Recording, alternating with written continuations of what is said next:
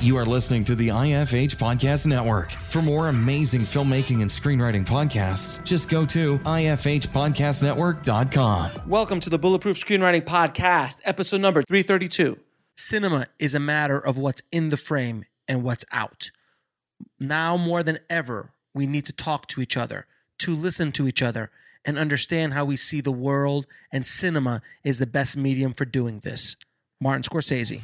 Broadcasting from a dark, windowless room in Hollywood, when we really should be working on that next draft. It's the Bulletproof Screenwriting Podcast, showing you the craft and business of screenwriting while teaching you how to make your screenplay bulletproof. And here's your host, Alex Ferrari.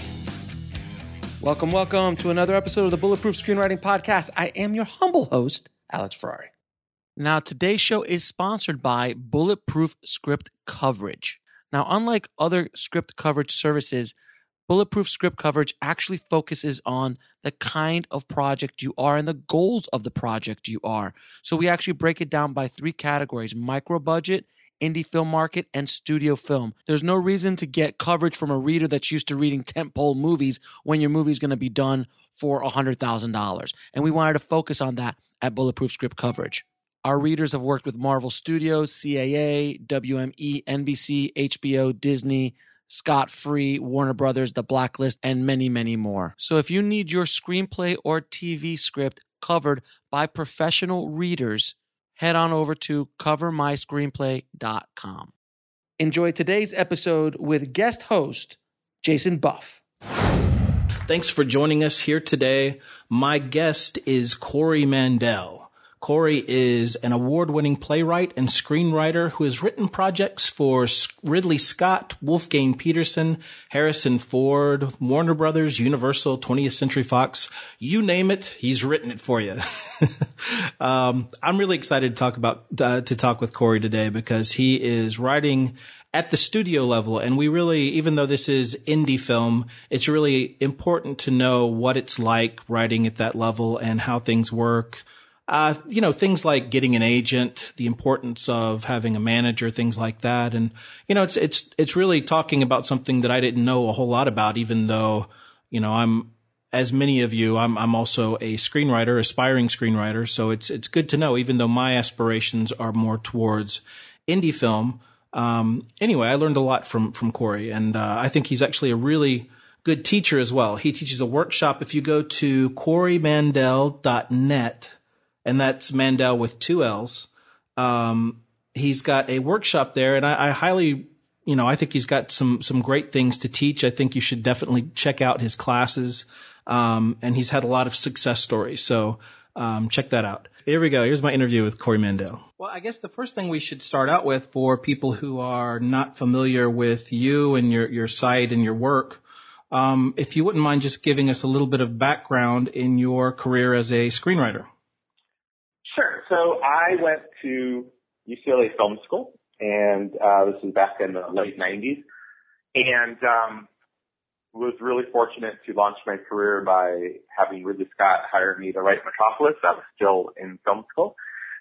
It was just amazing to be in a room with Ridley Scott, have him hire me, flew me to London. First time I'd ever flown first class. The first time he knew first class existed. I was, living on like top ramen noodles on a good day. And, so Ridley committed to making Metropolis, and it was the front page of Variety, and ultimately didn't get made, which is a whole long story. But he mentioned me, and he mentioned the script in very positive ways on the front page of Variety. So, if you're looking to launch a career, having Ridley Scott say nice things about you and your script on the front page of Variety is not a bad way of going. Right. So that's step one. That was step one. Made my mom's day. And so then I became, the super hot writer in town for 7 minutes. And I started next project was for Wolfgang Peterson, who had just finished Air Force One. And I did a project for him. I did a project for Working Title. So I basically ended up doing, over 11 years, I did 19 for hire studio projects. And, for some of your listeners who maybe are a little new to the studio game, basically what that means is I would get hired. I'd have an original idea, pitch it to the studios. They'd buy the idea. They hired me to write it. Or what was more often the case, they had a project. They had a writer or a couple of writers, weren't terribly excited about where it was going. So they would hire me to come in and rewrite it. I would also sometimes get hired to adapt novels or graphic novels. And then occasionally I would do production rewrites where you're actually on set when they're making a movie. You don't get credit, but you get a really nice paycheck, and you are rewriting structure or comedy or characters on set. So that's basically, for someone who's going to work in the feature film business under assignment, that's kind of the range of the kinds of things you do. Now, what was the process before you got that project with Ridley Scott? I mean, how did you even get into that world? Yeah, that's a great question. So what has happened is I had written a script when I was at UCLA, and one of my teachers was running development for Meg Ryan. And again, this was like 98, and Meg Ryan's a big star. And right. I'd written a script, and I somehow convinced her name's Kathy Raven to take a look at the script. And she read it, and she really responded to it, and she talked to Meg Ryan about it, and Meg really responded to it. Meg wanted to do it. So then you get the phone call that everybody wants, which is, Kathy Raven calls me and says, Meg Ryan, very potentially interested in your project. Who's your agent? And of course I said, I don't have an agent. And then she said, would you like me to help you get an agent? And I'm like, let me think about that. Yeah, I would like that. And, the thing is, the key to getting an agent, and it's easier said than done, is not for you to be chasing the agent, but for the agent to be chasing you. Now, probably the easiest way to get an agent to chase you is to write something that gets a major piece of talent attached. Again, easier said than done. I understand that. So in that situation, I literally had CAA and William Morris and ICM, like top agents, like clearing their schedule to meet with me. So I did that over the next couple of days, and I chose to go with ICM with an agent named Dan Cairns, who's awesome. And so, to put it in perspective, Dan Cairns at this time, she represents Callie Corey, who won the Academy Award for Thelma and Louise. She represents, Foreman, and then little old me. So it's a little intimidating, but it was really exciting. And then to make a long story short, or somewhat short, so Meg Ryan is attached. Now we have directors fighting for the project. We suddenly have studios fighting for the project. Like, this is going to be a big script sale. I'm going to make a whole bunch of money, pay off my student loans, get a car, life is good. And then a movie comes out that's in the same genre and somewhat similar, but really not that similar, but somewhat similar, and it tanks at the box office. And suddenly Meg Ryan or someone on her team decides, maybe I don't want to do this. And then suddenly when Meg Ryan says that, suddenly the directors are like, well, maybe I don't want to do this. And then of course suddenly the studios are like, well, maybe I don't want to do this. And I remember the House of Cards. Exactly. Right. And one thing I'll say for your listeners, and I'm sure that you have people listening who've gone through this, and you also have people who are kind of new to the game and everyone in between. I'll just say that the experience I just went through, I constantly get calls from students and writers I work with who go through the same thing. It's like, you get as close as you can without it actually happening, and you feel potentially like there's something wrong with you or you're cursed. And the thing is when you start to talk to lots of writers, you realize it's a pretty typical experience. And so at the end of the day, it was not going to sell, which was crushing. But, I had a writing sample, I had an agent, and I think most importantly, I had credibility because the script I wrote had attracted a major star. And so that gives you credibility. So my agent said, do you have any ideas for, a pitch? We'll be right back after a word from our sponsor. And now back to the show. Because now that you have this credibility, let's see if we can't sell a pitch. And I said, yeah, there's an idea I've always loved. And so I ran it by her, and she said, yeah, I think that can have traction in the marketplace. And then she pulled out, a pad of paper and a pen. She goes, okay, let's do the fun part. Let's make our dream list. Like, if you could sell this pitch and work with anyone at all, who would it be? And the very first thing I said was Ridley Scott. And she said, great choice. Who else? And so we made our list of like major A-listers, and it was sort of like, okay, that's our dream list.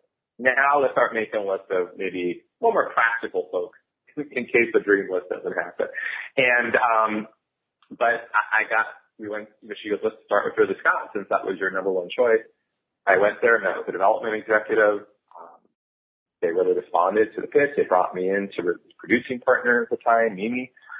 She responded to the pitch, and literally 2 weeks later, and this is a little embarrassing, but I get a call, and I've been up really late, and I'm like half asleep when the phone rings. I think it's 10:30, and my agent says, Ridley's in town, and he'd like to hear your pitch at 11:30.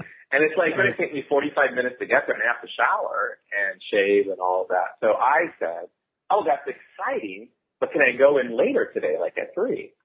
And there's this long pause where I'm sure my agent is thinking, why did I find this person? And then very nicely, she says, Corey, Ridley's in town. He'd like to hear your pitch at 11 o'clock. And I went, oh, of course, yes, I will be there. And I don't know how, but it really worked to my favor, Jason, because I wasn't nervous. Like I was everything just to get there. I'm literally in a room pitching it Ridley before I think I could process that that's Ridley Scott, because he was a big hero of mine, still is.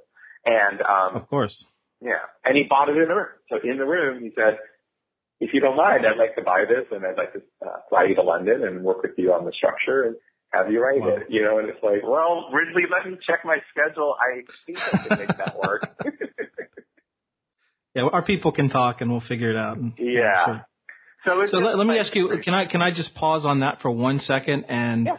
I want to make sure we talk about a lot of different things, but one thing that we're talking about right now is the pitch. Yeah. So is there any sort of, you're in your car, you're driving up, you're going to see, a legend. Yeah. You have to be nervous. What do you do to like make it all work out? What's your pitch? How does it work? In terms of how does one prepare themselves for a pitch or not get nervous, or the actual. Well, how do you? Yeah, sorry.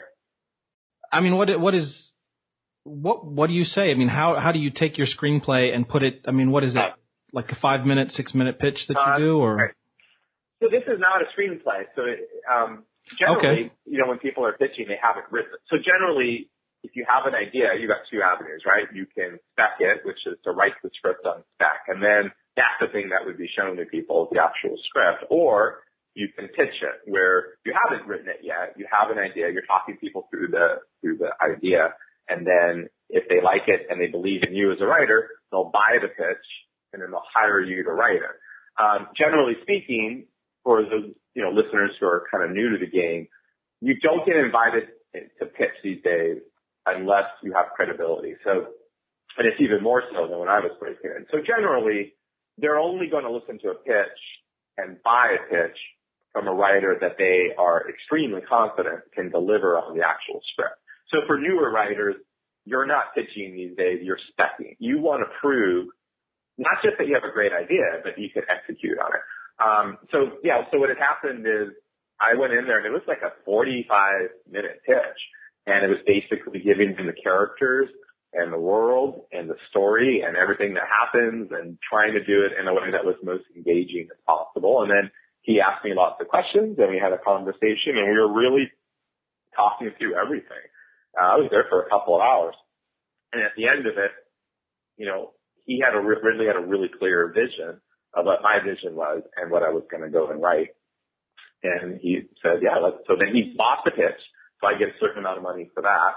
And then also they hire me to write it, so I get money for that. So it's basically like you have an idea for a script, and before you write it, you sort of vet it to make sure there's a market for it. And if someone's interested enough, they'll buy the idea and they hire you to write the script. And that's quite common in TV.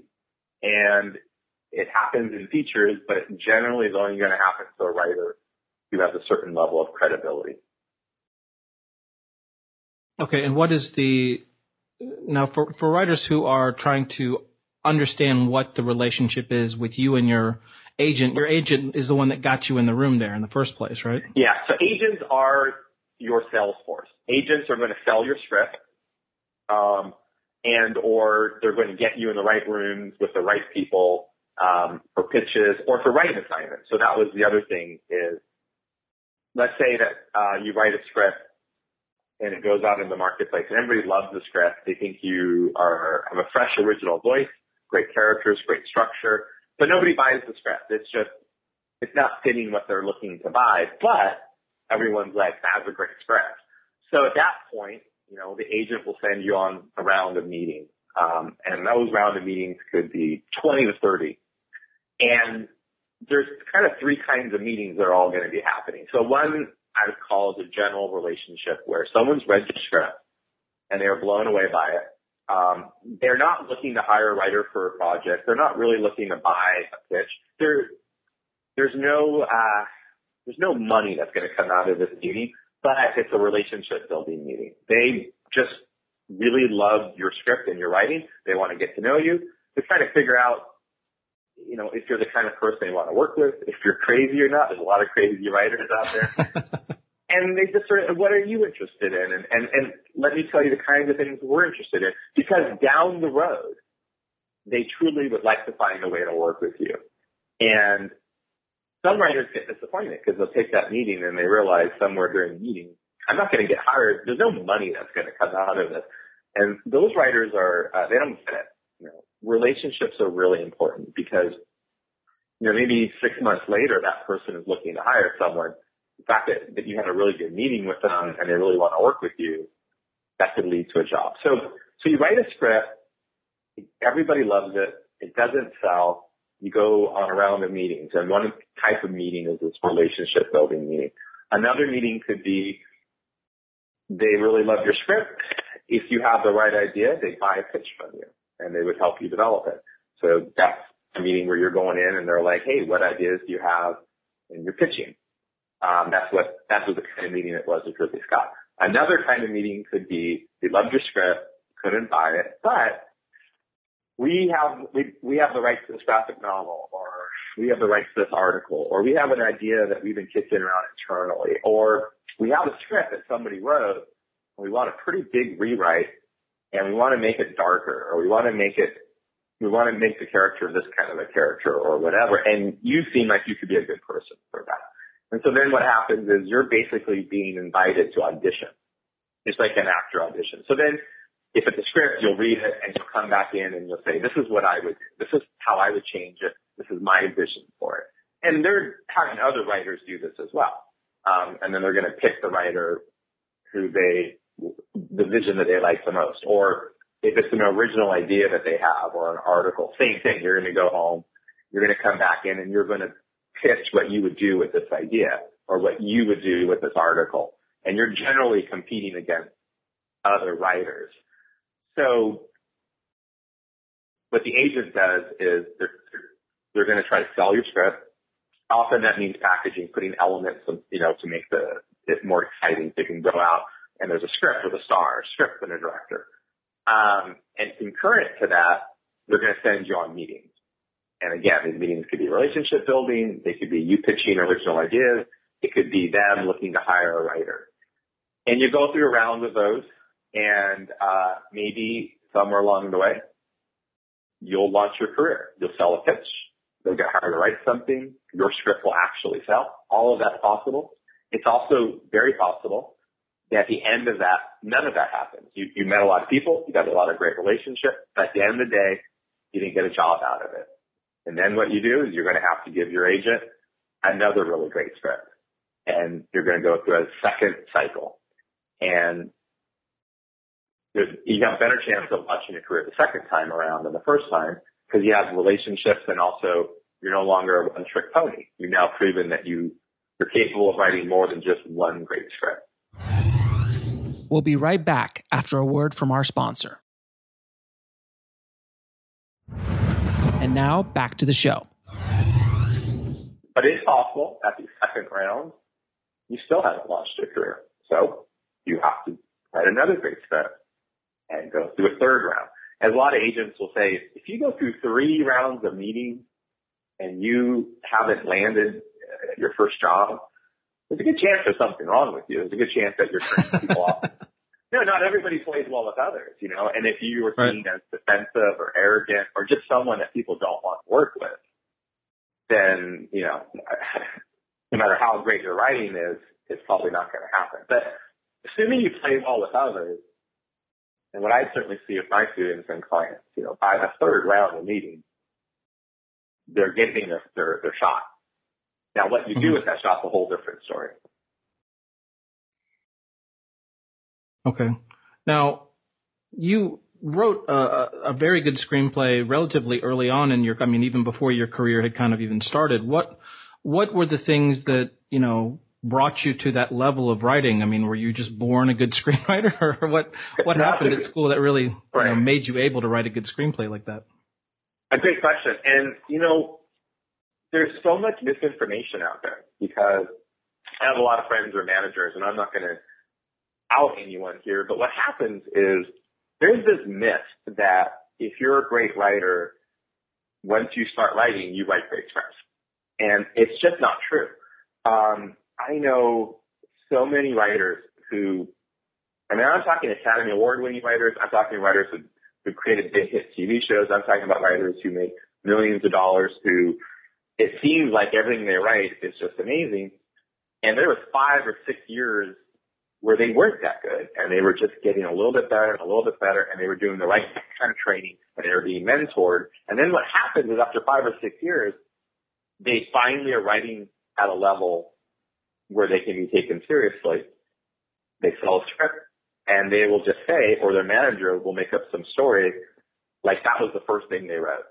And they just forget about all the development. No, and that's really important for people to hear that, because it's a really abusive message otherwise, because if you don't realize that and you buy into the fairy tales, and people are doing it strategically, it makes you sexier. It makes you more desirable as a writer, just to be someone who naturally is a great writer. Like that's what everybody wants to work with natural talent.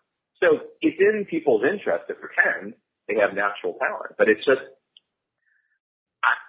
I don't know a single successful writer who didn't start out as someone who had a lot of potential but kind of sucked and was taught and was mentored and got better. And so in my case, you know, and as a writer, I wouldn't talk about it this way, but I'm wearing my teacher hat. So, I'll be completely honest. What happened is I was in film school, and I never written anything, and a friend and I kind of wrote a script together, and it sold as a USA Cable movie starring Virginia Madsen. And it was a great concept, and if we were just a little bit better writers, we probably could have sold it as a feature. But at the time, it was the very first thing I wrote. I co-wrote it with a friend. So I kind of thought I was God's gift to writing, because no one else in my film school class sold anything. Okay, it was USA Cable, but it paid pretty good. It was Virginia Madsen. It got made. It was very successful for a cable movie. I mean, for your first time out, at least for me, I was thinking, that's not so shabby. So my friend and I had a big falling out, so our collaboration ended. It's a whole other long story. But so now I'm solo, and I write the script, and I'm in a writing group, and there were like professional working writers in this group. They were all very honest with each other, and I showed it to them. They really liked it. They had some notes. They had a few issues, so I did a rewrite. I showed them some notes, rewrite. You know how it goes. But I eventually got the script to a point where they're like, this is great. This will sell. This will launch your career. You know, I'll show it to my agent if you want. This is one of the best scripts I've ever read. And of course, I'm thinking, who am I to argue with that assessment, right? And so I showed it to a film school professor, and he reads it, and, you know, same thing. Best thing I ever read, definitely going to sell. I'll get it to my, you know, help you get an agent, yada, yada. So at the time, I was working for this manager, and almost as a favor, I said, you want to read the script? Like, I was like interning. I wasn't represented by him. And so he read the script. and we met. And I'll never forget, he said, it's pretty good for like a dirty first draft. You don't want to show anyone in the industry the script. You only get one first impression. The script's not that good, but it has potential. And this was like a weird disconnect for me because it's not what I've been told by everybody else. And what he said is, your professional writers, professors, friends, are being honest with you, but they don't know how hard it is to break into business. They don't know the bar that you have to hit. And by the way, that's the late 90s. The bar is a lot higher today. And he said, every time you go out the script, it gets coverage, and that coverage gets database. Everyone shares it. So if the script's not, like this script's good, but it's not amazing. And there's a big difference between good and amazing. And in this industry, nobody cares about good. So he basically said, I'll work with you if you're willing to put the work in to help make the script what it needs to be and to help you become a better writer. And I was really honestly torn at that time because I was thinking maybe his opinion's just not valid compared to everything else. And so he suggested something that I suggest to all of my students and clients, which is you really think your script's ready because you only get one first impression. And that's the most cherished asset you have is your first impression.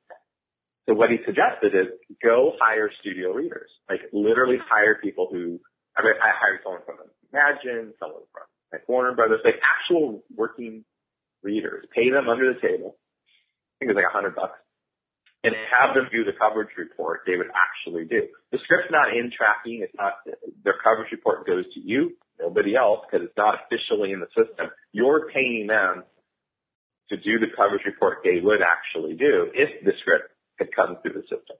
So I didn't have the money to do it, but I did it. And when the coverages come back, one of the things they will do is they'll evaluate the writer, and they'll say recommend, consider, or pass.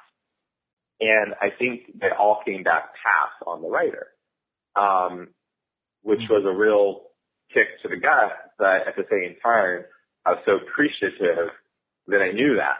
And I didn't make the classic mistake of listening to everyone telling me how great it was, find someone who took it off the marketplace, and now suddenly, my name for script, pass, is what everybody has in their record. So I worked with that manager, and, it was a year and a half. And in that year and a half, I learned everything I didn't know. And I learned what my weaknesses were and worked really hard to turn them into strengths. And after a year and a half of brutal work, this manager was not a pleasant person, and he was smart, but he didn't know how to work with writers very well. So it was a brutal experience, but I learned a lot.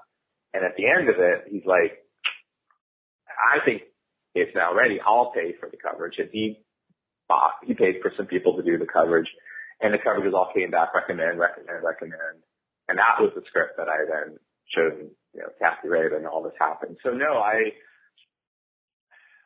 as a writer, I would have said the following. I went to film school in the producers program. It wasn't the screenwriting program. I didn't think I could be a screenwriter. I took a class where they made us write a screenplay. I didn't want to because I was supposed to be a producer. I didn't think I could write. I took this class. I wrote the script. The teacher read it. Next thing you know, Meg Ryan's attached. Next thing you know, we're just and by the way, though, right. all of that is true. It's all true. I just took out that year and a half writer boot camp part. Well, okay. Can you explain kind of what happened between the version that you thought was good that your manager didn't think was very good and the one that he finally thought was good? I mean, what changed? It was just learning a lot about story structure and character development and conflict and just all the things that I work with writers now and I coach them through this process. And the thing is, there's such a big gap between good and amazing. And there are a lot of writers who, they'll read some books, they'll read some scripts, they'll watch a lot of movies and TV shows. They have a bunch of natural abilities. They work hard. They have friends. They're in a writing group. And they can get themselves up to good or maybe really good, but they can't get themselves up to amazing. And so in order to and it's different for each person, but We'll be right back after a word from our sponsor. And now back to the show. You know, everybody has inherent strengths as a writer. Everybody has inherent weaknesses, and everybody has blind spots. And blind spots are weaknesses that you don't know that you have. So when I'm working with someone, the first thing is to help them understand what their blind spots are. So at least now they're known weaknesses as opposed to unknown. But then really the important thing is helping people get dedicated exercises and dedicated practice so that they can turn weaknesses into strength. And it absolutely can be done. It takes time, it takes training, and the key is to work with someone who can help coach you through that. Because the thing that's sad for a lot of people is a lot of the books and classes, they're teaching rules and they're teaching paradigms and formulas. And the industry is moving so far away from that, you know, most agents and managers won't even look at you if that's what you're doing, because that's not something they can work with anymore. But also B, you learn a bunch of rules in a paradigm, you feel educated, but you haven't become a better writer. It's not that inside-out process approach, which is what are my strengths, what are my weaknesses, what are my blind spots, and then how do I turn weaknesses into strength? That's the road to transformation. And the thing is, managers, especially good managers, that's what they will do. They have their client base that are making money, then they have their the B team. You know, they'll take some people they think have potential, and they'll develop those writers in exactly the way I'm talking about. Or you can get mentored by, you know, a successful writer who can help coach you through that process. Unfortunately, a lot of the classes and the books do the opposite. And that probably sounds really self-serving because, you know, at some point I'll do a commercial for my workshops and for my workshops. And I get that. And, you know, and so if you want to take all this with a cynical grain of salt, I understand. But, the thing is, what I endeavor to do in my workshops is to help people to get the kind of training that they would get if they had a manager or a mentor. And obviously, and I tell everyone this, if you have a choice between my workshop and an actual manager or a writer who can mentor you, obviously go with the manager or the writer because, like, that's better than the workshop. The workshop is there for people who aren't able to get that at this point. And so I get a lot of MFA students who have a lot of education in the realm of rules and paradigms, and they're not overcoming core weaknesses, so they keep writing scripts that are similarly flawed, and they're writing formulaic, predictable, generic kinds of scripts, which is exactly the wrong kind of script to work on. Okay. Now, so I assume things like Save the Cat and all those things are kind of like, you know, you would consider that really going in the wrong direction, that people aren't looking for that sort of thing anymore. Yeah. So, and again, the thing is, it's not what I say, but agents and managers say, right? Because otherwise it's like I'm somebody that's saying, oh, don't listen to that teacher or writer. Come listen to me and spend your money with me, you know, right? So it's like, okay, it doesn't matter what I say. It matters what agents and managers say. And so the reality is agents and managers in this marketplace, in feature and in TV, are looking for pitch perfect, authentic scripts. And they're looking for scripts that are authentic, which means authentic characters, but an authentic voice. It's a script we haven't seen before. It's a story we haven't seen before that is pitch perfect execution. Very difficult to achieve this as a writer, but putting that aside, these scripts go viral, which means when someone writes a script like this and shows it to someone in the industry, they talk about it and they tell their friends, and the script gets passed around and there's a buzz. And that's what's required to break the writer out of all of the white noise that everybody's trying to break in the business. So if I'm an agent and I sign you, and now I'm getting on the phone, by the way, I don't know, you might have sold a bunch of stuff, might have a lot of credibility. Let's just say you're a newer writer nobody really knows who you are and you don't really have any credibility. Again, I'm not saying that's true for you, but let's just say that's true.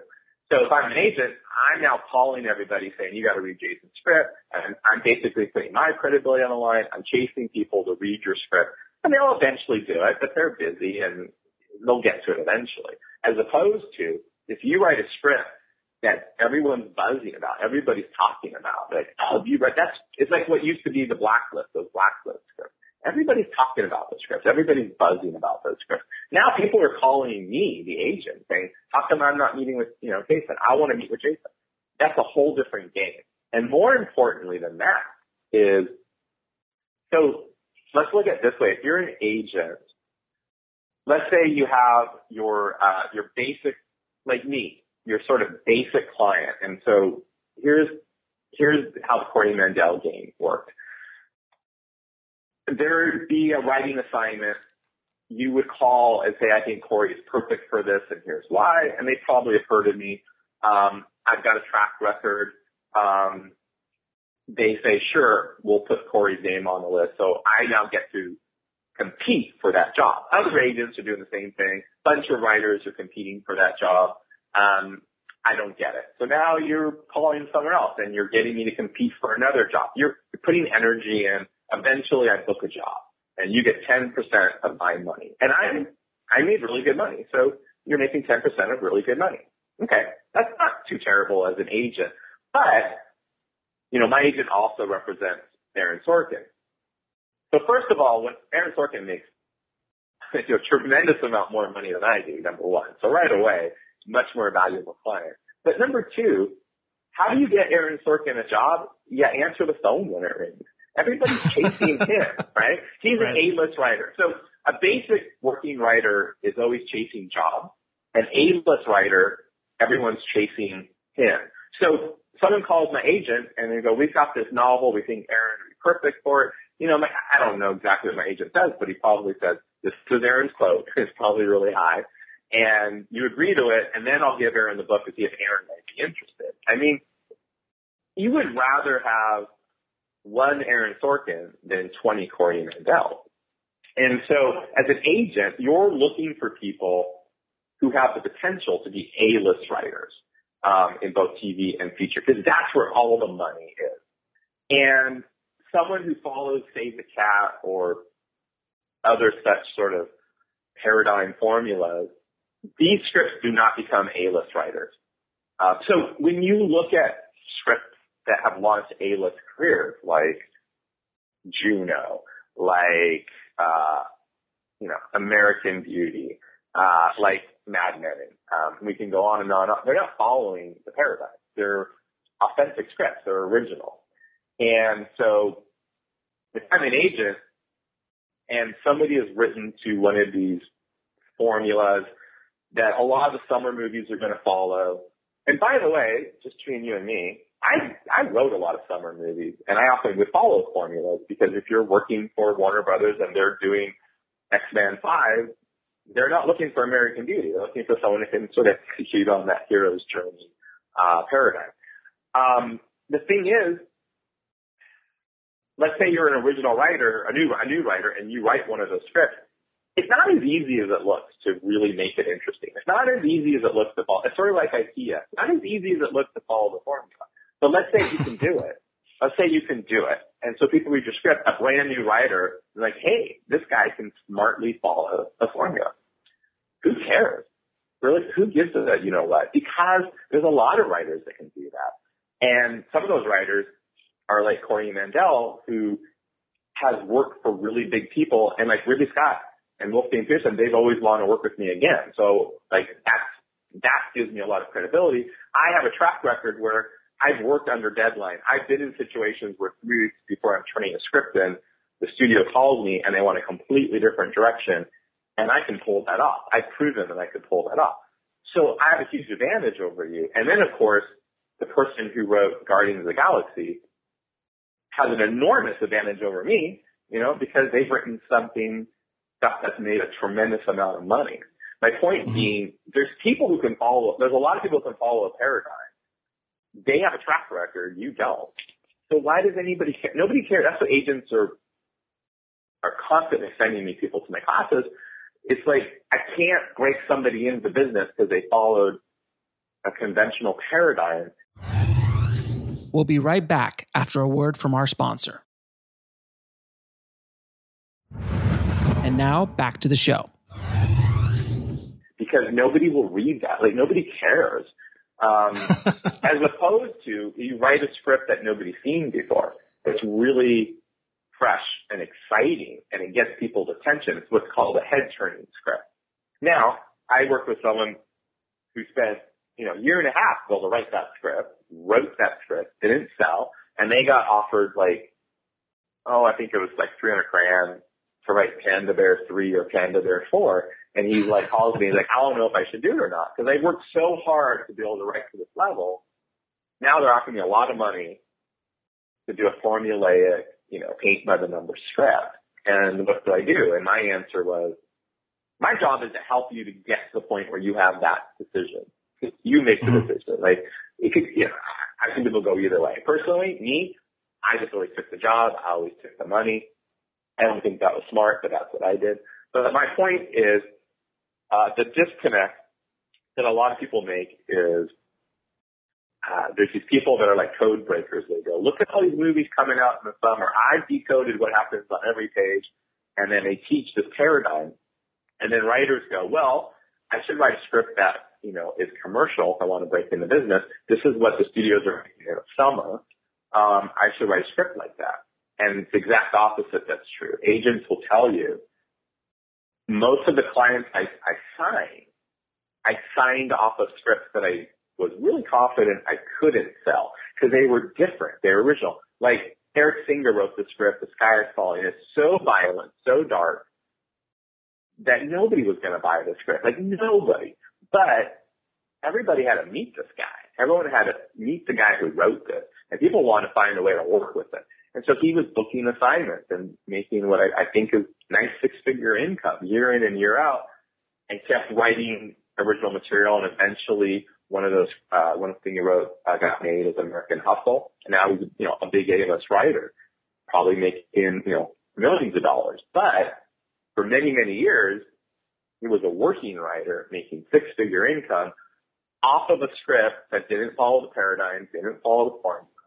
It was just so original and so dark and so messed up in a good way that everybody passed that script around. Everybody said, have you read this guy's song? You've got to read this script. That's what agents and managers, that's what they want. They want something different and original. And even if that is a sample that you use to start writing straight down the middle, save the cat summer scripts, fine. But you can't, it's really difficult to break into business writing a script like that because it's a dime a dozen and just nobody cares. Can you talk a little bit about, for example, when you're looking for people who are trying to break in as screenwriters, what are the essential things that they need to do if I'm assuming what you're saying is people need to submit just amazing samples. I mean, let's say you don't have a vehicle where somebody like Meg Ryan wants your screenplay and you're just going the direct way and saying, I want to find an agent to, to support me. What kind of spec screenplay do you think would kind of like work for them? Well, so what works for people, again, is pitch perfect authentic. And authentic would be, a script that only you could have written that's completely original. So, David Tyler wasn't sitting around going, I wonder what will sell in the marketplace. I bet a script about, a guy with a stuttering problem.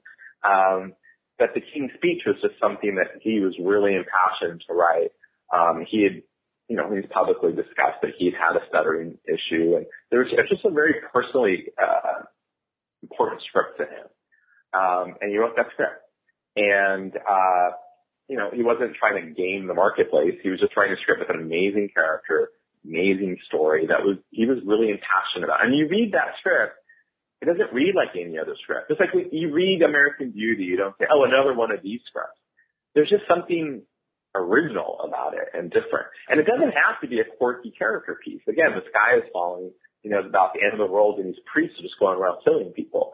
And it's very dark and it's very violent. It's certainly not Juno from a tonal point of view, but there's just something, you hadn't seen that before, and there was something unique and powerful. And so you look at a spec script like Groundhog Day. It is a classic rom-com, but it just doesn't, you don't read that spec script and say, I have to read another rom-com script, I'm going to kill myself. It's different. There's just something different and original and exciting and fresh about it. That's the kind of script. And the thing is, when I go and speak at events, I always hear writers complain, it's so hard to get an agent, it's hard to get a manager, no one wants to read my work, no one wants to represent me, they only want to, represent known commodities. Thing is that's just not true. The last couple of days I've been meeting with managers and they all have the same complaint. We can't find enough new, really great writers, and they're all like, who would your students should I read? They cannot find enough new, there's so many opportunities for writers now, particularly in TV, but more and more in features. The thing is, it's not looking for new writers. That's pretty easy. And it's not looking for new writers who think they're really great, because that's a lot of those people. It's new writers who really are amazing.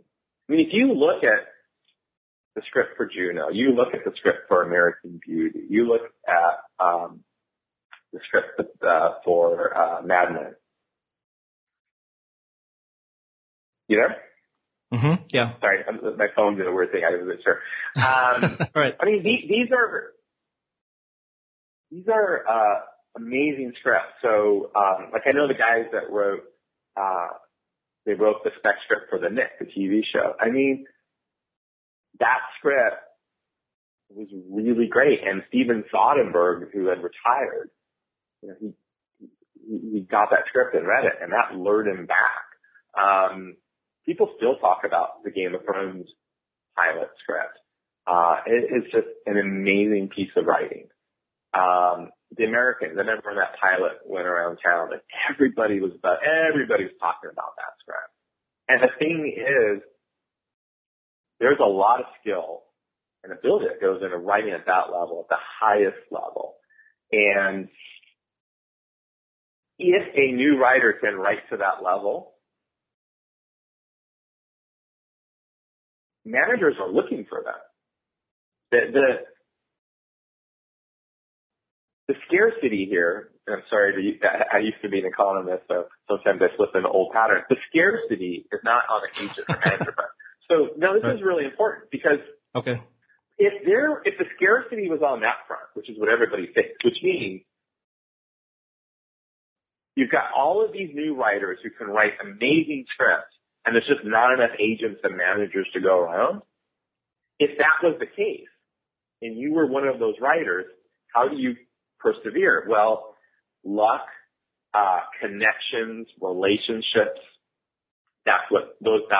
If you're a new, amazing talent as a writer, I'm not saying you can just sit at home and they'll come find you, but I'm just saying getting a manager is actually easy because they're looking for you. HBO has executives who are out going to one-act plays, looking through YouTube. They're looking for fresh, original, new voices. The thing is, there's obviously a lot of people out there that want to be writers, that have an original, unique voice and take, have passion about this, have read books. There's a lot of those people. The percentage of those people who can write pitch perfect, who can write to the level that people are looking for, is 1/100th of 1% at best. And so the key is, I think a lot of writers get taken advantage of because there are businesses out there that basically say what stands between you and a career is access. And don't worry, I can help solve that for you. I'm going to have this pitch fest, or I'm going to shop your script, or I'm going to list your script, or whatever it is, I'm going to help you get access if you're willing to give me some money. We'll be right back after a word from our sponsor. And now back to the show. So, there was a pitch fest that I used to go and teach at, and I'm not doing it anymore. I just don't feel good about doing it because there's, 500-600 people coming to LA paying hundreds and thousands, not hundreds of thousands, hundreds or thousands of dollars, and they get the pitch in front of people. They get 5 minutes to pitch in front of someone. Well, no one's going to buy their pitch, but what they might do is like your pitch, like your energy, like you.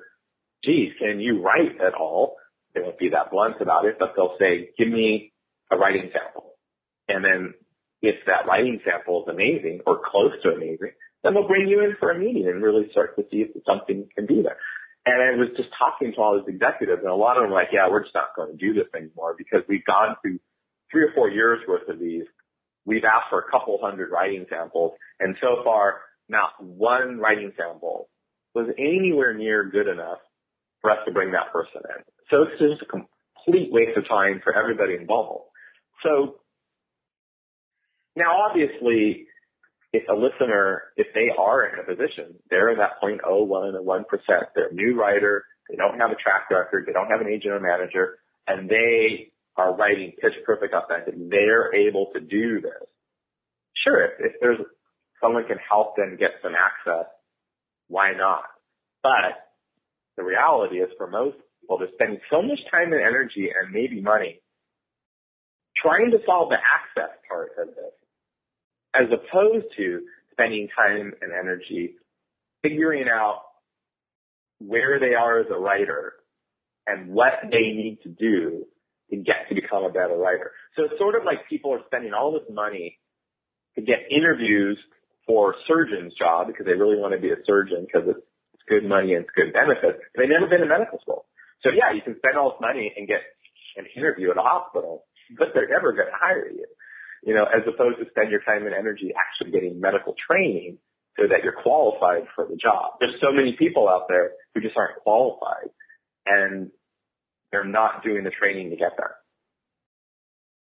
Now, do you think that getting a manager is an important step to, should you try and do that before you try to go find an agent and, get you in shape?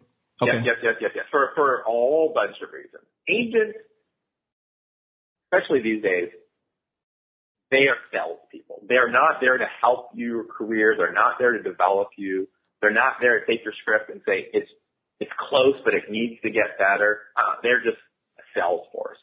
And the manager is someone that is going to help develop you, help understand your career. So first thing, I would definitely go for a manager before you get an agent.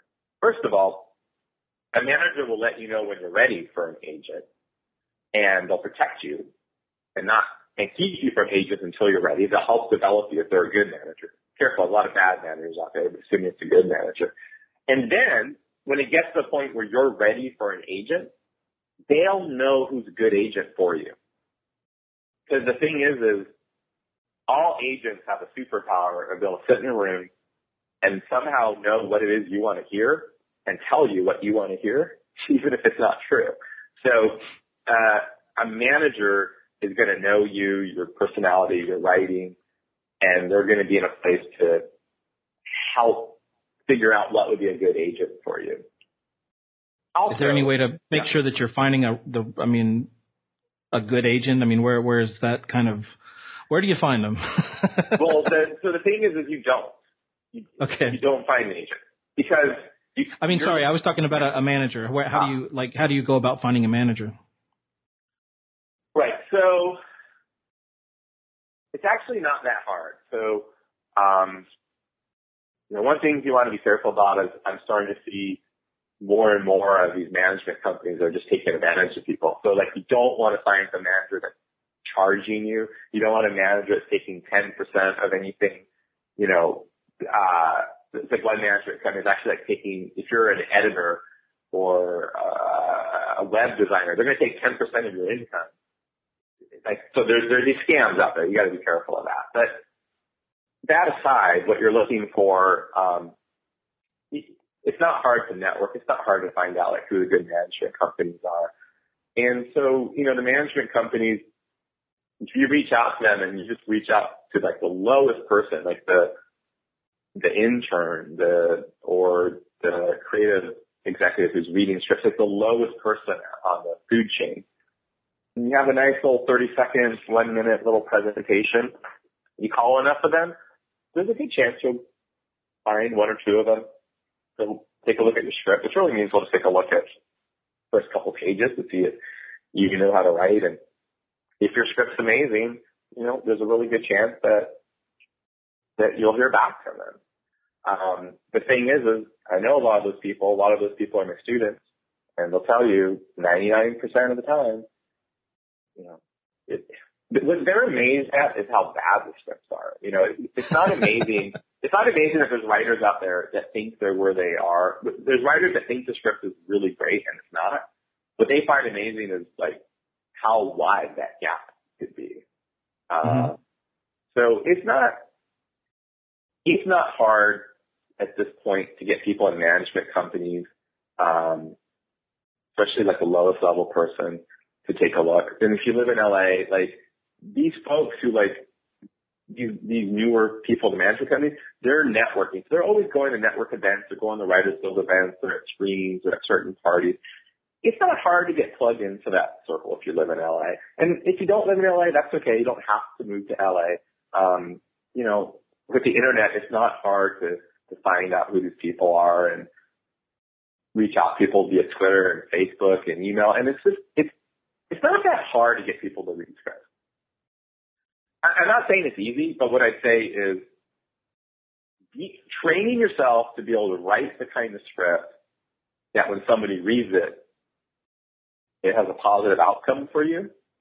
That's so much harder than getting someone to read a script. And the biggest mistake that writers make is you go out to a management company, you get someone to read your script, it's just not that good. It's probably it. Like, they're probably not going to read a script from you. And they database this stuff. So suddenly maybe you haven't just burned your bridge there. You might have burned your bridge elsewhere.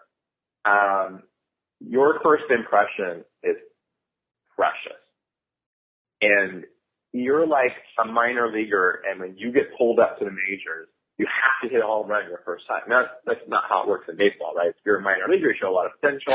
You come up to the majors, you strike out the first time. They probably don't send you back. They probably give the batting coach. They work with you. You strike out enough times, they're going to send you back. It's not like that here. There's so many writers wanting to break into business. There's so many people that it's sort of like you get your shot. And if you don't knock it out of the park, you might not get another shot. In fact, here's something that's pretty chilling. And I'm not going to quote the name because I don't have permission, but, not that long ago, I was talking to an agent at one of the bigger agencies, and they said something that I think it's really important for listeners to hear this. He said, if we read a script from a new writer, and we don't think that script is just pitch perfect, authentic, we're not going to represent that writer ever. They're blacklisted. And at first I got kind of upset because I know for a fact that if writers can engage in the right kind of training, they can dramatically improve. And so, so this writer maybe isn't where they need to be today, but 3 years from now or 2 years from now or 4 years from now, they might be an amazing writer. And so I just got upset. The teacher in me got really upset, and I started to push back. And he knew exactly where I was going, and he shut me down. He said, no, you don't get it. He goes, we made a strategic decision to not be in the stupid writer business. And that's when I was like, whoa, okay, now I don't know what are you talking about? He said, it's really simple. He said, Corey, if you get hired by Wolfgang Peterson to write a script, you have a deadline. Like, at some point, you've got to turn that script in no matter what, and you got to make it as good as you can, but you've got a deadline. He goes, if you're trying to break in the business, there's no deadline. So if you're trying to break into business and you have moved mountains to get me to read your script or someone else in my agency, if that script is not pitch perfect authentic, you're an idiot. And we don't want to represent stupid writers because even if their writing improves, they're still stupid. We'll be right back after a word from our sponsor. And now back to the show. And stupid writers, they just take more time and energy. They create more messes. It's just, we don't want to be in a stupid writer business. And I would respectfully disagree with this person because I work with writers and I know that a lot of writers go out with scripts when they shouldn't. And it's not because they're stupid. It's just because they're insecure. It's because they're impatient. It's because they're delusional. It's just they're listening to the wrong people. Because I know what it's like if your writing group or your teacher is telling you the script, or even worse, people spend money, they go online and they hire someone to do coverage of the script and, a script consultant. And people have really good, impressive credit. Well, the thing is if you're online marketing yourself as a reader or script consultant, that's probably a big part of your business. And so you want repeat customers, and happy customers are repeat customers. So a lot of these folks have a reputation for skewing everything positive. I'm not saying that's true of all of them, but a lot of them. And so, someone will go online, find someone who used to work at DreamWorks and Warner Brothers and pay this person X amount of money. And this person says, oh, your script's brilliant. You should go out to the marketplace with it. I can understand how that writer would feel confident in that. It doesn't mean they're stupid. It means they're maybe a little naive, but they're not stupid. So, But the point is, people get blacklisted. Yet your first impression means so much. And every agent or manager that I bring into my UCLA classes or my private workshops, they always say, single biggest mistake that writers make, new writers, is going out to the marketplace before they're ready. Right. So can we, I want to change gears for just a second and talk about the actual writing process and some of the ways that people can improve. Mm-hmm. Now, when you talk about not using these paradigms and things like, the structures that are kind of pre-built and it's kind of like writing by numbers or whatever. Right.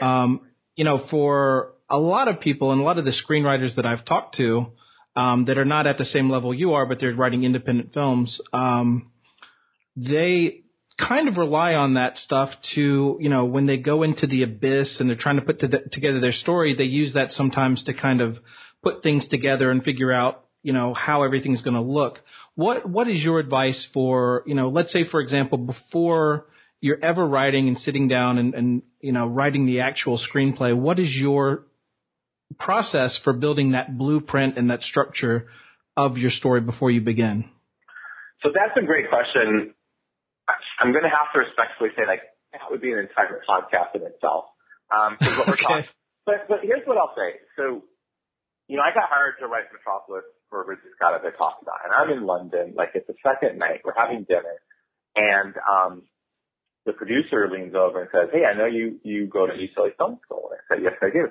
Because you've learned that 3X structure of this and a point, all that stuff. And I'm like, yes, I have. Because if you try to write Metropolis to that, use a different word, I will fire you so fast your head will spin, and I'll bring in a real writer. And I thought he was joking. I started laughing, and then he said, I am not joking. And I was so fortunate. They took me under their wing, and they taught me story design and organic story structure. Because and actually, let me finish the story, and then I'll backtrack. So, when it was on the front page of Variety that Ridley Scott was making it, I got invited to all these big parties around town. I was the guy for 7 minutes. And I was at a party actually at my agent's house, and, Callie Corey's there, and Milos Forman, and all these writers who, had careers I could only dream of. And it was shocking. They all just make fun of the writers who follow these paradigms. And so one of the things I do in my UCLA class, because a lot of my students have that paradigm hammered into them, is I'll bring in an agent from an agency, and I'll ask them to bring in of all the writers they signed in the last year to bring in the scripts that they signed those writers off of.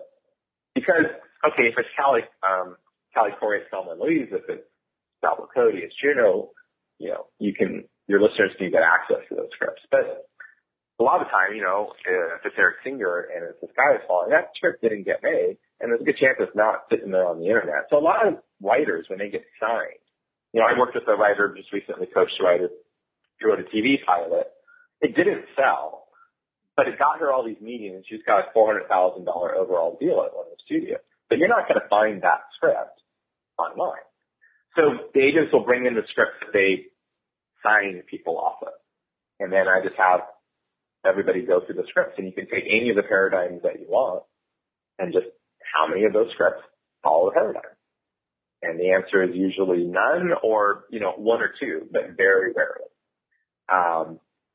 That's where I would start my classes, because it isn't about, well, Corey says this thing and this teacher says that thing and this teacher says that thing. No, it's just about what the reality is in the marketplace. I think a big reason that people follow the paradigm is, it's easier. To really understand organic story structure and story design, it takes training and skill set. It's a whole nother, a lot of people, what they want to do is plotting. People don't understand the difference between plotting and the story. So a plot is this happens, and then this happens, and then this happens, and then this happens. And you're trying to make those things interesting or funny or scary or thrilling, whatever kind of script you're trying to write. And you're very focused on this happens, and this happens, and this happens, and then this happens, and then wow, this happens. That's the plot. Story is a whole different stuff. That makes it interesting. Story makes it meaningful and impactful and memorable, a whole different way of thinking about it. And it's the integration of story and plot. And there's just a lot of training and skill sets that go into it. It can be taught. It can be learned. This is the kind of work that the top managers do with their writers. And here's the quick little commercial plug, it's what I do in the workshop. And so a lot of people don't have that training. So then their only options is follow a paradigm or just follow their instincts, just sort of follow their impulses and instincts, or follow the character around. But here's the thing, if you follow your characters around, they'll do a lot of interesting things. It's just not going to turn into a really compelling story generally. And if you follow your instincts and impulses, you can write a really interesting first draft, but there aren't many people in the world whose instincts and impulses consistently drive to a successful story. There's a lot that goes into pitch perfect, authentic. So, I think for a lot of people, their choices are follow a paradigm or kind of make this stuff up and follow my instincts. And that second option, generally does not, lead to success. So that's why they follow the paradigms.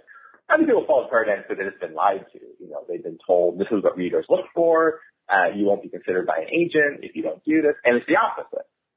In my current class, I've got 4 different readers, and they each one, and I didn't say anything, each one on their own said, to the class, we've been told to throw away any of the scripts that follow these paradigms because nobody's interested in those kinds of scripts or writers, especially on the TV front. So, it takes, I do an entire 8-week workshop in story design.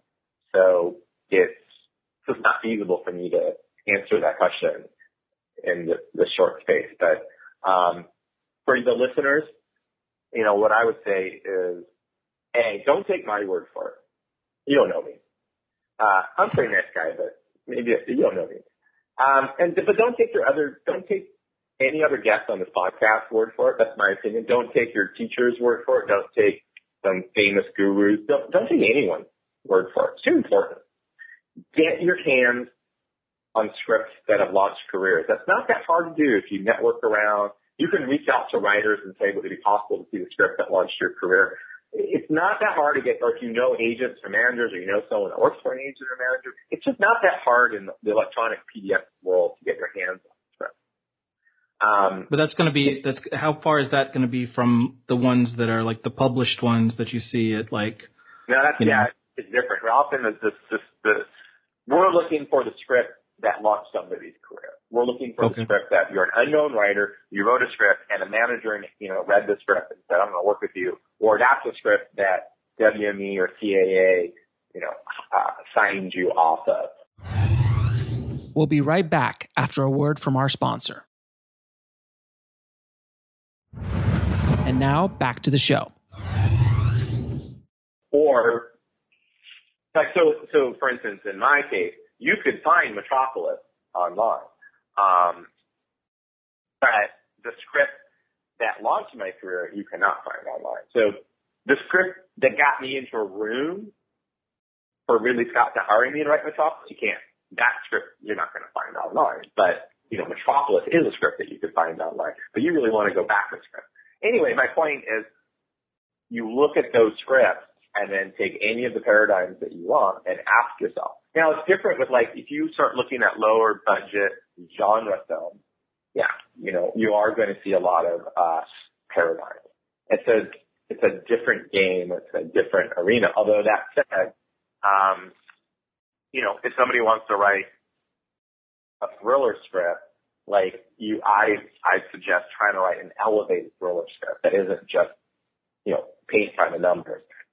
For instance, Silence of the Lambs. Now, it doesn't really count because it's adapted from a novel, but let's just say it wasn't adapted from a novel. Like, that's a really thrilling script, but it has elevated characters, elevated stories. So you write a script like that, you have a shot in the majors. You have a shot to launch a career. And if it doesn't happen, you can always go down and, I guess Silence of the Lambs is kind of it's probably too expensive to make on a budget, but, a script like, Ex Machina, very contained, one location, 2-3 characters.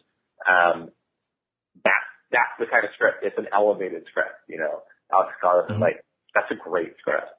And it's not just paint by the number script. It's just, what you're looking for is, first of all, we're looking for characters that are authentic and compelling. And whenever you have characters that have to do certain things on certain pages, certain events have to happen, then they're not going to feel authentic. Secondly, I used to be a studio reader, and it's like, you read a script and it's like, okay, here comes the big surprise event. It's so not surprising. Okay, here comes the big, insight and info. You just see it coming a mile away. And when you read, writers are only working on one script. They don't understand the piles of scripts that are moving through readers' lives. And so when you've just read 50 scripts that are structured pretty much the same way, they all just get forgettable. They all feel generic. And then along comes a script. So I was on a screenwriting panel a little while ago, and the person was, some writer's like, I'm writing a noir script.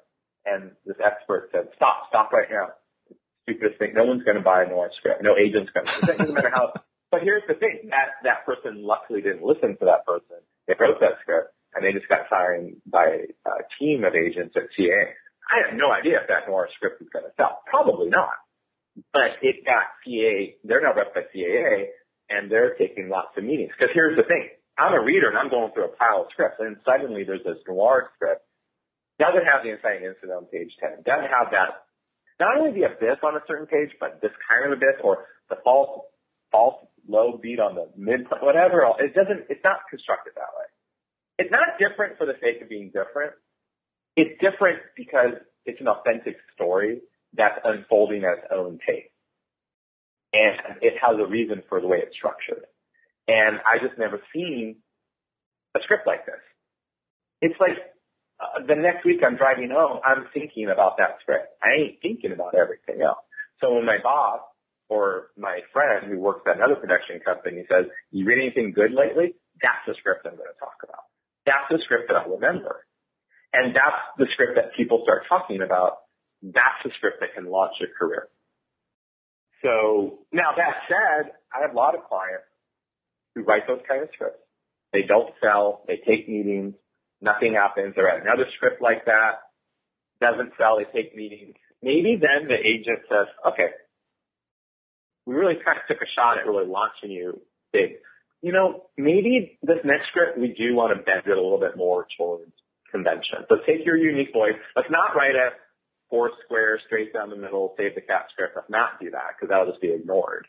But let's take your sensibility and your abilities and let's see if we can't bend it a little bit towards something a little bit more conventional and see it happen. But that's the plan B. It's not the plan A, right? Plan A is write something that blows people away that nobody's seen before, that people go, oh my God, even if I can't buy this script, I want to meet this writer. I want to work with this writer. I love this writing. I would love to work with this writer. That's your job. Get a bunch of relationships, get a bunch of people excited about you. Maybe that turns into a job. Maybe it doesn't. But if it doesn't, you have all these fans who want to work with you. You'll write another script, a whole nother shot at something happening. Somewhere down the road, yeah. And I've seen this with some of my clients or students.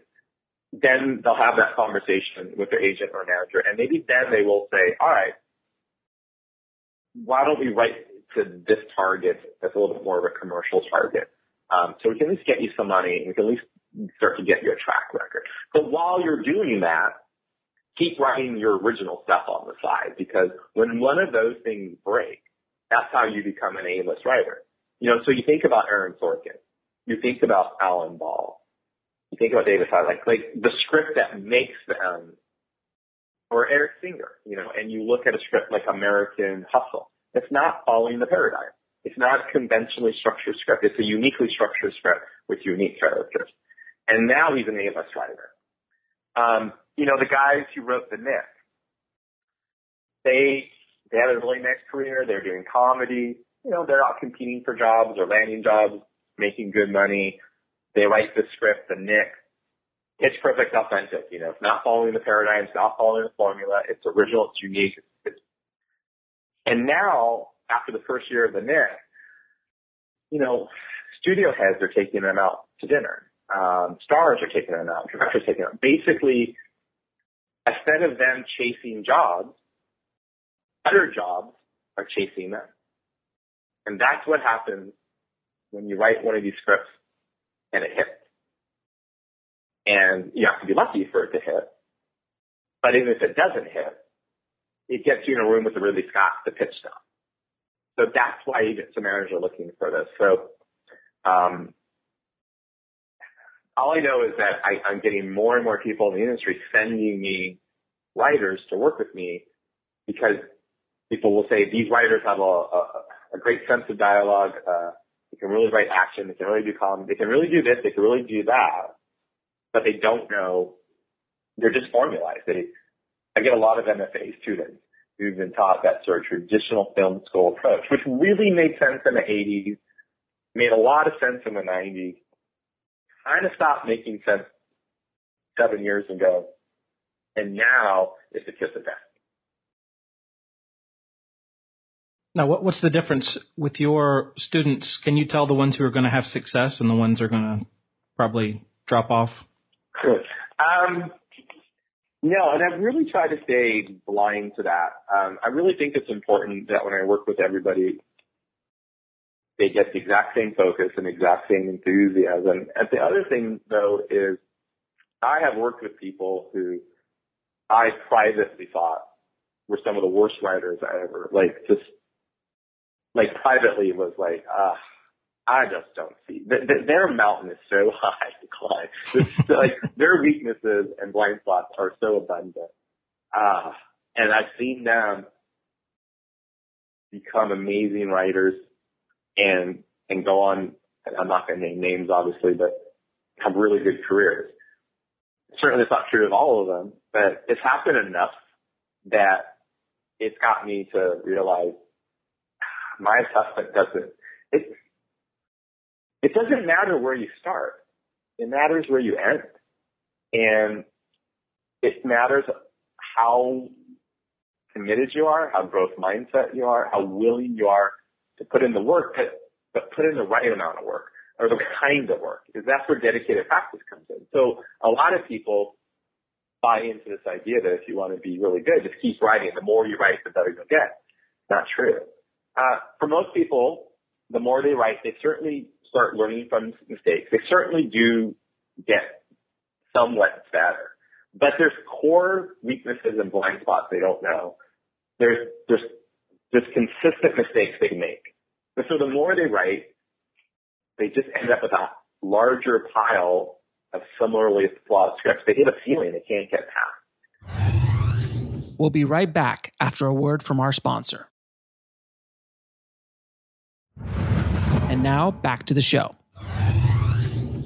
A lot of my students come from that space. And so what they get excited about is, are there actual exercises that can teach skills, that can teach tools, that can make them actually significantly get better? If you want, because we've been talking it sort of abstractly, and I have to go in a little bit. I know it's been a while, but I'll give, if we have time, I can give one example of one of these skill sets. So at least this isn't all left in the abstract. Okay. Yeah. I mean, that would be good. Okay. So one of the skill sets is what I would call creative integration. And it basically goes down like this. Most writers, when you write, you can work from a conceptual place or an intuitive place. And these are very different muscles and very different approaches. And most writers are wired to work one way or the other. So conceptual writers and intuitive writers, let's say. So conceptual writers tend to write outside in, and intuitive writers tend to work inside out. Conceptual writers tend to, when they're working, they're very focused on what other people will be thinking. They're very focused on plotting. They're very focused on logic, making sure things make sense, things are properly set up, pacing, having interesting things happening. Intuitive writers have a very different navigation. They are working from an authentic place. They're working from a place of what's interesting to them, what's true to the character, what would the character really do. It's a very different space. A conceptual writer tends to be somebody who would say, I've got to figure out my story before I write it, where an intuitive writer would say, I need to write my story so that I can figure it out. Very different. And so their scripts there's a different experience reading the script. So for instance, let's talk about characters. Conceptual writers invent their characters. They design their characters. And so the characters never feel real. They feel invented. They, on some level, feel a little bit like puppets who've been created, at least in times, to serve the plot. And these writers often have great ideas, big concepts, good plotting, but where they're falling short in the marketplace is their characters aren't strong enough. Intuitive writers, it's a very different experience. Intuitive writers don't invent their characters. They don't design their characters. They discover their characters. And their characters are like real people to them and real people to us. And they speak like real characters or real people, and you can feel that they're like real characters. But the intuitive mind is so focused on what is authentic, what the characters really do, these writers can't construct strong stories. So they have great characters, always in search of a strong story, where conceptual writers have all the story worked out, but they don't have strong characters. And it gets worse than that. With most conceptual writers, when you read their work, there's all this interesting thing happening. All these interesting events are happening. It's just not interesting because you don't feel anything when you read it because they didn't feel anything when they wrote it. It's a different space that they're working in. And so you've got these writers who can get half of the equation, but not the other half. And here's the problem. Everybody always writes in a way to try to get the best possible script. You know, if you've been hired by someone in a studio or a network, you obviously want to write the best possible script. That's obvious. If you have an agent or manager, you want them to love your script and champion it and take it out and change your life with it. If you don't have an agent or a manager, you want to write a really great script so you can get an agent or a manager. Or if you're really kind of new in the game and you're like, I'm not ready for an agent or a manager, you're probably trying to write the best possible script so that you can feel that you're not wasting your time, and that people you show your script to, yeah, maybe you know there's going to be issues with it, but at least the kind of feedback you get leads you to believe you might have a shot. And this isn't just a stupid dream that you're chasing. So we're going to always try to write the best scripts that we can write. And so what we do, knowingly or unknowingly, is we play to our strengths and we hide our weaknesses, which is what we should do. You know, if I'm trying to write my best possible script, I should play to my strengths and hide my weaknesses. Well, over time, my strengths get stronger and stronger, and my weaknesses get weaker and weaker. And it's a big reason why writers can't get there. They can't get to that level they need to get to. So one of the skill sets I teach in my workshops is you're going to write to your weakness and hide your strength. So if you're a conceptual writer, you're going to work from a very intuitive place until you can develop and strengthen that intuitive side. Until your intuitive side is as strong as your conceptual side. Vice versa, if you're an intuitive writer, you're going to work on your conceptual side. And so the first step is identifying your weak side and developing that, focusing on that until it becomes as strong as your strong side. And then the second step is the actual creative integration, which is learning how to integrate these two sides so that you can now write great characters and great story.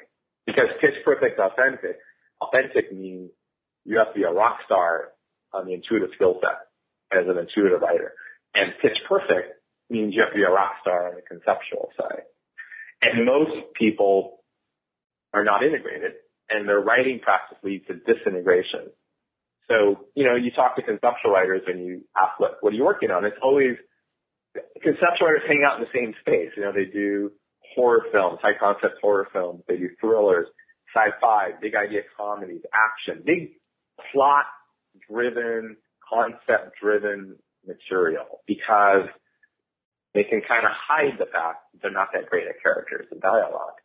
Intuitive writers are writing small, quirky character, emotional type material where it's all about the characters and the dialogue and the emotion, kind of hiding the fact that they're not really that good at story structure. Well, the thing is, there's a lot of people out there who can write really good emotion, character stuff, but can't do story structure, and nobody really cares for the most part about those writers. We're looking for writers that can do both.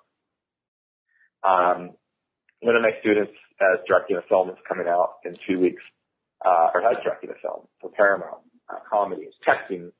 It's called Drunk Weddings. It's testing really high. And so there's a buzz about this guy.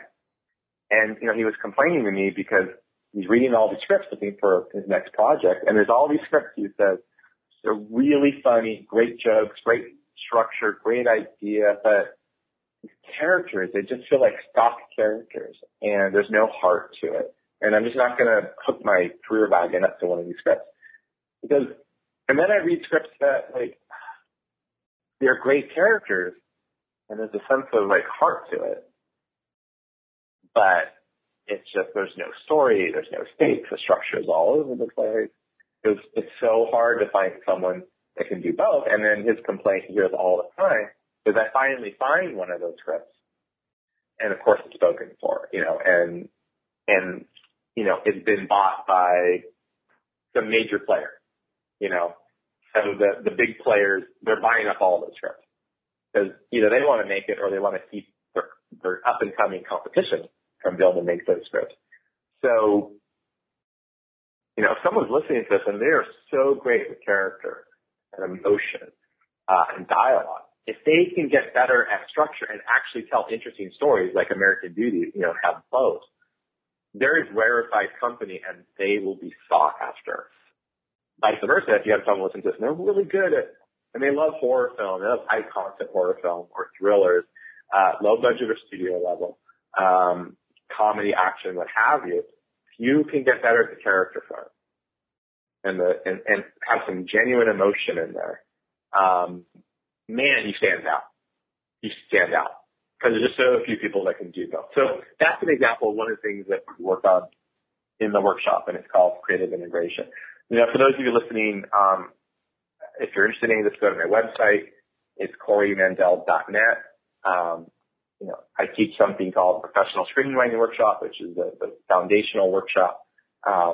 and it teaches conceptual and intuitive skill sets. It's 8 weeks.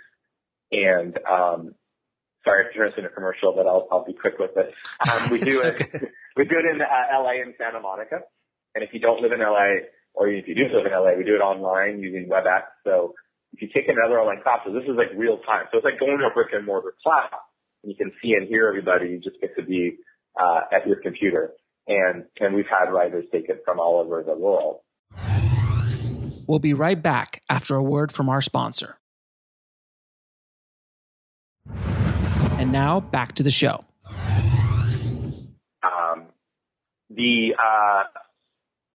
The June ones are sold out. We tend to be about 6 months out. So we'll be doing them in September, and those are starting to sell out, but there's still spaces.